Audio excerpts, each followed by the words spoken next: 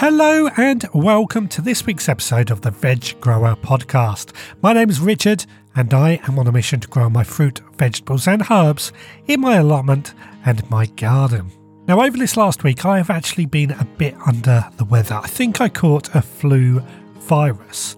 But something I've always said is that when we are unwell, it is best to take it easy. The garden will still be there when we are well enough. It's just best to take it easy, make sure we are better before we tackle the garden again. So that means this week I have practiced what I've preached and not done a huge amount of garden. But of course, I'm not the type that can just sit around doing nothing. So what I did instead was I went through my seeds and came up with a seed sowing plan for 2024. So come meet me out in the garden shed and I'm going to go through my seed collection with you.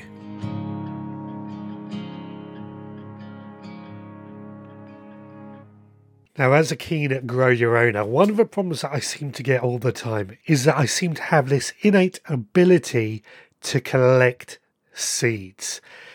My seeds collection just seems to grow and grow and grow. And it got to the point that my seed fridge, where I store my seeds, was so full that I couldn't fit anything else into it. It was almost bursting at the seams because we had so many packets of seeds.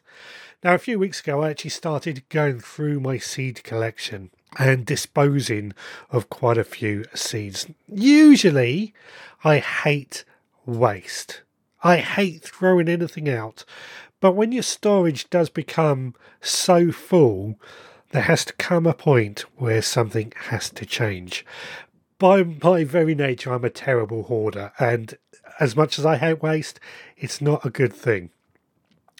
So what I did is I went through my seed collection and anything that was out of date, I used that as a cut-off point to get rid of. So anything out of date went in the bin. Now, seed producers usually issue a seed date on their packets for when these seeds go out of date. And it is not uncommon for seeds to actually still be able to germinate after this out of date. But what the seed companies base these dates on is an acceptable germination rate. And that deteriorates as the seeds get older. So fresh seeds, we might get a 100% germination rate. But say carrot seeds, after a year, those seeds might only get a germination rate of about 50%. And seed companies might say that that is not good enough. It basically just protects them from us saying that their product is not good enough. Now for me, I just find that out of date is a good cut-off point to get rid of them. It just, in my head, it just means that's the cut-off point. Nothing beyond that, go and where it goes in the bin. Otherwise, what I would continue to do is just hoard them and end up with more and more seeds that I don't get round to sowing and less room to add new seeds. And that's what I've basically done. Got rid of those seeds, and the seeds that I've got left behind is I've organised those into organised boxes. Now, what I mean by that is I have herbs in one box, brassicas in another box, roots in another box, so on. This is again just to help me be a lot more organised and means that when I want to sow a particular seed, I can find it quickly and efficiently. And that means by being efficient, I can hopefully sow more seeds and waste less time. Now, the boxes that I use are mostly wooden boxes with a hinge on top, and I bought these from a shop called The Works, which is available on most high streets. The largest box costs about £10, but I have several smaller ones which were a little bit cheaper. Now, the largest box I actually bought back in 2020 when we were on furlough, and it was a bit of a project. I sprayed it in green paint, stuck a Veg Grower Podcast logo on it with veg seeds written on it, and on the inside I added some thin wood just to divide the box up so that all the seeds have got their own slots. And I made all the seeds in this box go in alphabetical order. Now, that does sound like a lot of faff just to organise, but I think by organising it, it will pay off. What I mean by that is most people, we just throw seeds into a box in any way that they come in and forget about them. My thinking is that by having them in organised boxes and in alphabetical order, I'm going to find them quickly and easily, just to make my life a little bit quicker next year. Now, one of the other seed boxes I have is actually a seed box that is very popular with many online gardeners. It is actually a box designed for photo storage. So what it is a large carry box with several smaller boxes on the inside which slide in and out. And these smaller boxes are designed for the storage of photographs. I don't know who really has photographs like that anymore, but that's what it is designed for. But the size of these boxes is actually perfect for seed packets. They fit in there perfectly, or most seed packets do anyway. And I've seen a lot of YouTubers using these, and I bought one on the back of that about a year ago, and I've used that for herb seeds this time round. And what I've done is I've actually taken each particular type of herb, be it dill or basil or parsley, and put each type in its own container. Again, alphabetically organised so that I can easily get hold of them. Now, I will add a link to this box if you are interested in it.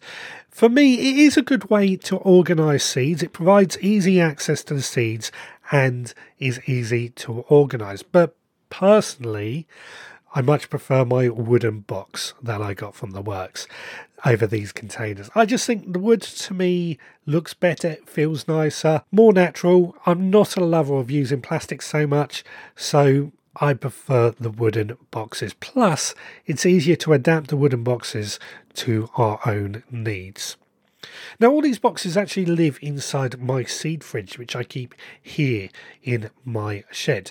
And my seed fridge is an old fridge. It's not running, it's not plugged in or anything, so it's not cold on the inside, but it is an insulated box, and that means that it keeps the seeds at more of a constant temperature, which means they're likely to last longer. Added to that, it is also a sealed unit, so rodents are going to have a hard time to try and get inside and eat some of the seeds. Rodents do have a particular taste for seeds, so it being in this fridge just reduces the chance of that. Added to that, it also has, of course, shelves on the inside, which just means that I can put all my boxes on a shelf for easy access, making it all the more convenient. What I also do is I throw some Sleeker gel packets into each box and also into the fridge itself, and this just helps keep the moisture levels down as well. Now, Sleeker gel is of course those tiny little packets that you often find inside boxes when you buy electrical goods with "do not eat" written on it. These are a moisture absorbing material, which is why they're used so much, but whenever I get hold of those, I keep hold of them just for my seed collection. I've got a wide range of uses as well, so Christmas coming, if you do get those little packets, keep hold of them. They might come in use.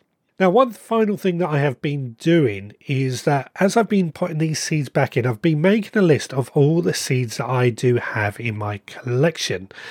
And what reason I'm doing this is that every year I know that I want to grow certain seeds, but one of the biggest problems that I find in the past is not knowing what seeds I have and then ending up ordering seeds because I think I don't have it.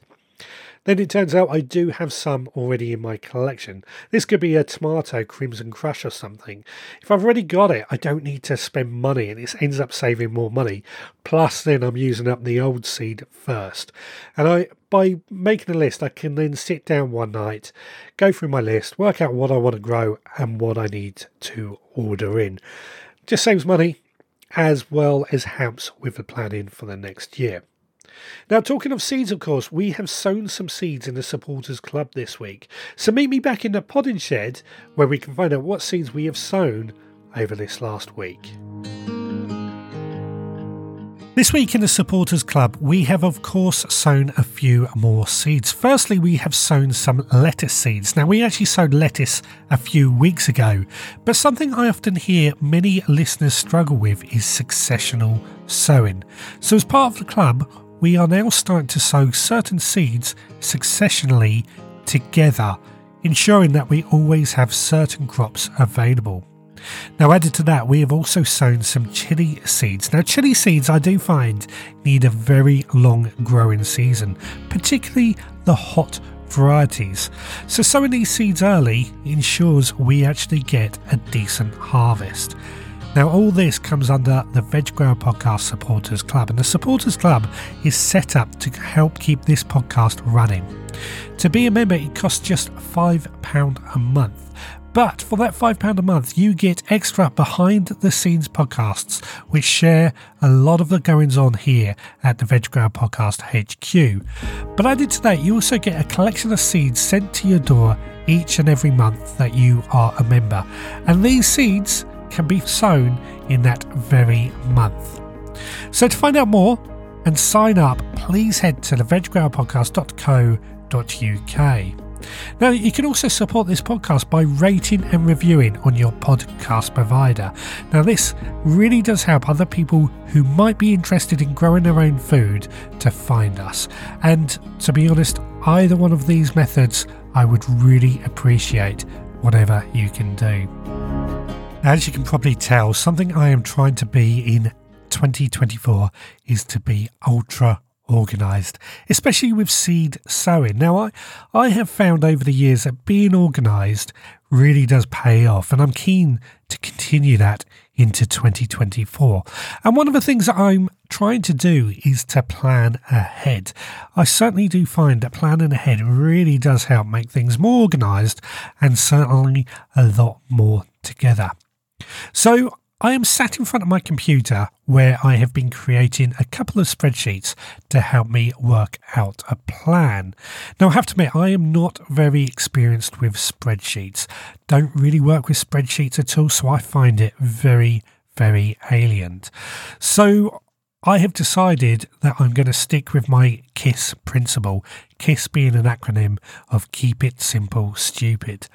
But if you do have your own version of a seed sowing plan, or if you're going to create one, then please do feel free to send me your version as well, and I'd love to take a look at it. You can send it to me via social media or email me or post in our Facebook group. It's been good to see and share some of the ideas that you might have.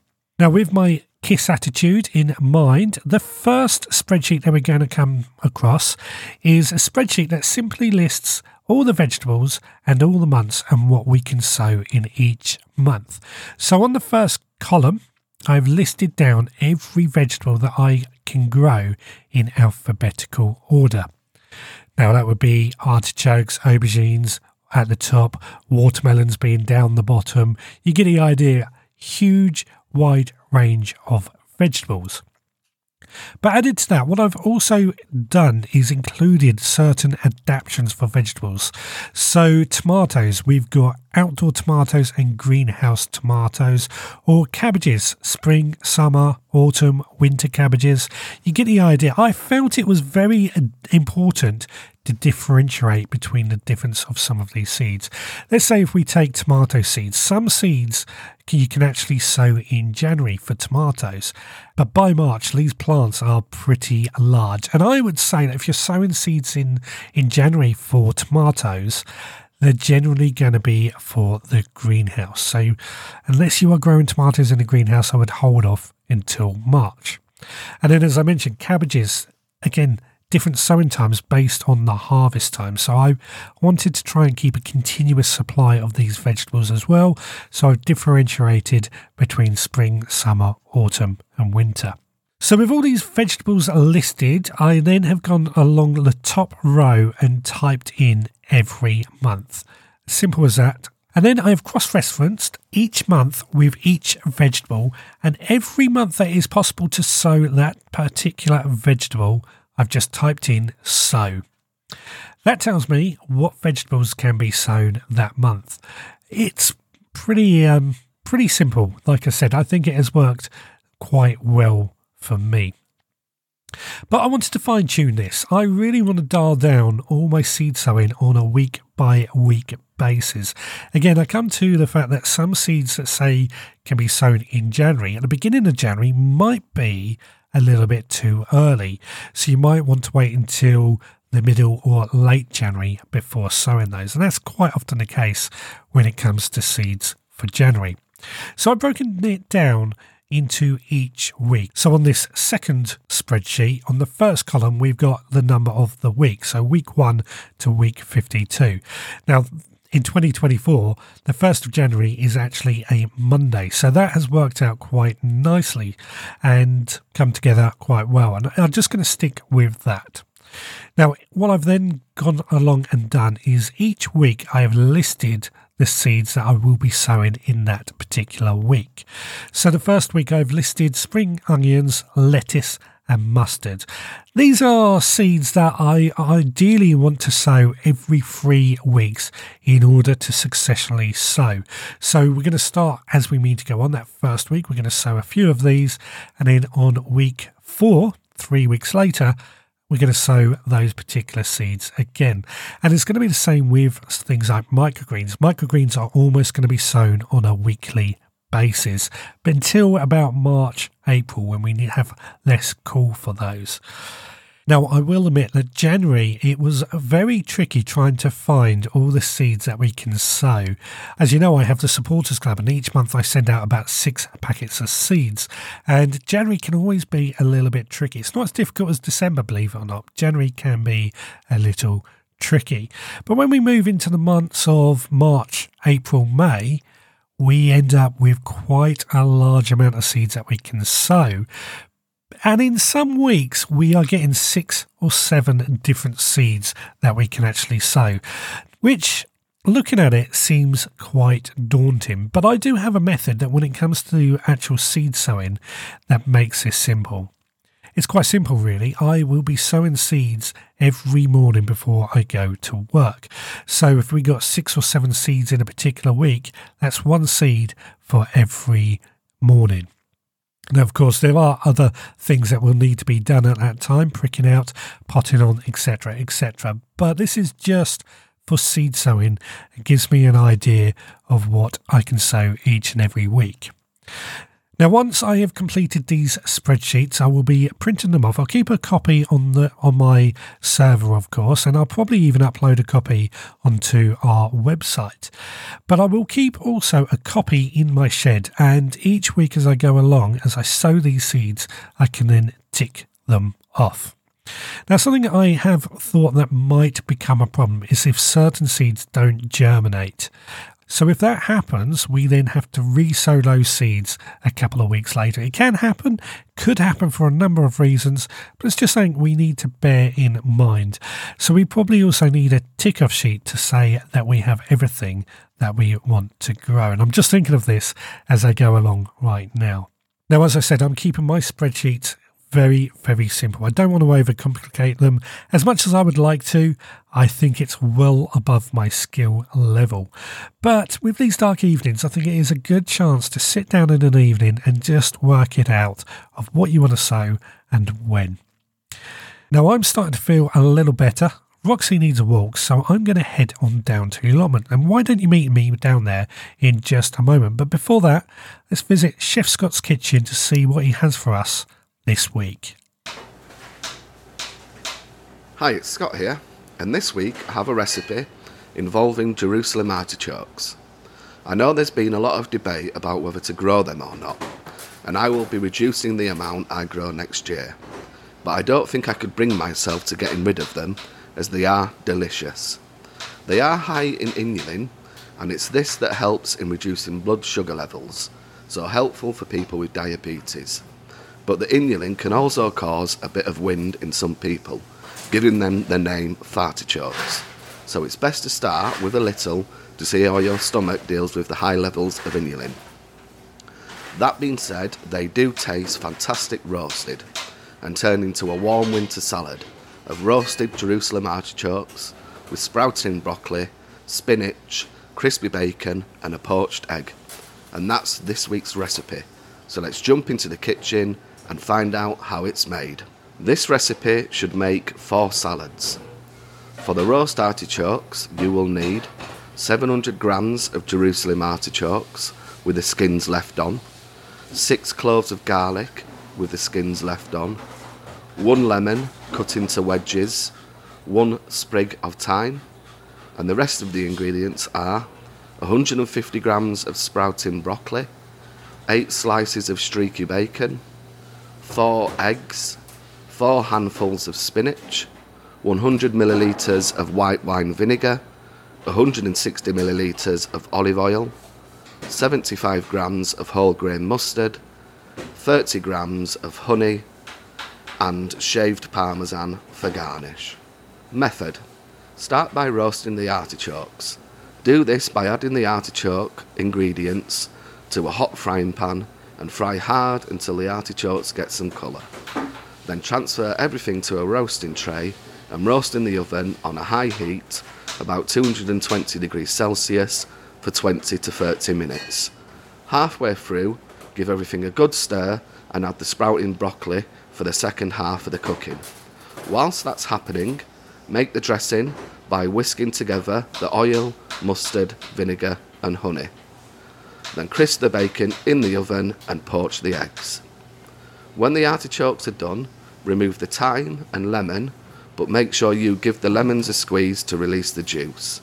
Then add everything along with the bacon to a mixing bowl and toss together with the spinach and dress with some of the dressing. Serve into salad bowls and top with the poached eggs and shaved parmesan. And that's the recipe done. I hope you enjoy it. Well, Roxy and I are now down the Lomond, and I just want to thank Scott for that recipe once again.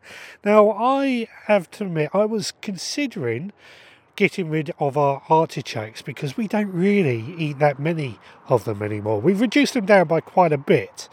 But after hearing that recipe from Scott, I can't wait to try it, I'll be honest with you. That sounds absolutely delicious. But anyway, I am down the Lomond, as I said. As I mentioned earlier, it's getting very noisy with passing traffic now. But as I mentioned earlier, because of this bad cold or flu, I don't think it's really right for me to really do any work. So this is more of just a bit of a check-up, a walk around and see what's going on. In particular, because over the weekend we had our very first heavy frost here. And that has obviously led to some of our tender plants dying off, which is a good thing, of course. I'm very, very pleased to see that happening. But the fear is, of course, when we get a frost, is that, of course, it could damage some of our other plants. Luckily, one of those examples would be our potatoes. Last week, I actually dug up the last of our potatoes, and they have been in the greenhouse, just hardening off before they go into storage. Now, if they were in the ground, we could, of course, get frosting on our potatoes, which could damage the actual potatoes. We've avoided that, so I'm quite glad of that. But that doesn't mean to say anything else that could be in the ground. We could end up with the ground being too frozen that we can't actually dig anything out. And that is a bit of a problem.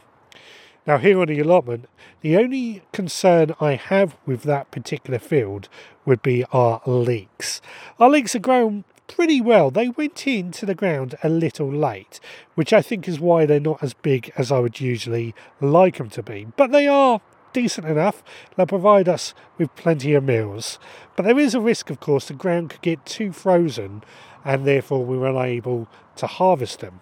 Now, what many gardeners will do is heel in their leeks, and that is where they dig a trench, dig up all the leeks and pop them all into the trench at a bit of an angle, quite close together, and then fill that trench back up with the soil.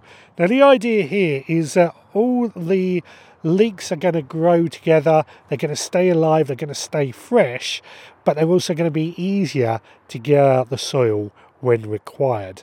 So it's a good thing to do if you do have some leeks and your ground is prone to freezing. Now, one of the positives about getting a frost is that it actually makes some of our vegetables taste better, and leeks is certainly one of those. So the leeks will taste a little bit sweeter after going through a frost, and that's the same for many other vegetables, parsnips and Brussels sprouts to name a few. Now, my parsnips are growing at home and we will be harvesting those quite soon. I'll be pleased to see how we get on with those. But we have quite a few Brussels sprouts here on the allotment, which over the next few weeks we will certainly be harvesting. We've done really well with Brussels sprouts this year, actually. We've got plenty of sprouts both here and at home, so I'm quite pleased with that and quite pleased with the results. I actually harvested a few Brussels sprouts this last week to put on a pizza, and I've got to say they tasted absolutely delicious. So really, really happy with that. Now, along with Brussels sprouts, other brassicas that we have in the ground are kales and cabbages. Now, luckily, the frozen ground isn't going to affect the roots or damage the plants so much, and we only really harvest what's above the ground. So at the moment, we haven't got anything to worry about with those, but we will be harvesting those as required. Now, the kale hasn't done that great this year. I think, again, they were a little bit too late before they went in. But never mind, there's always next year where we hope we're going to be better, especially now that we have got together this seed sowing plan. All good stuff, isn't it? Right, well, I've checked on the allotment. Everything looks good here, so I think it is time to head on home, and I will meet you back in the podding shed in just a moment. Well, there we go. As I said, this week's gardening has been hampered due to this illness. But using this time to plan for next year has made it a little bit more productive, shall we say. I'm certainly looking forward to 2024. I certainly feel 2023 has been a good year. 2024 is going to be even better. So I hope you've enjoyed this week's podcast, and hopefully you will go on to make your own seed sowing plan. And if you do, please do share them with us on social media or email. My email address is richard@theveggrowpodcast.co.uk if you do want to get in touch. Alternatively, head to theveggrowpodcast.co.uk and leave a voicemail or comment on the bottom of a blog post. And of course, if you have enjoyed this podcast, then please do rate and review on your podcast provider. And if you want to support this podcast, then please consider becoming a member of our supporters club. Well, that is it for this week. So until next time, please take care.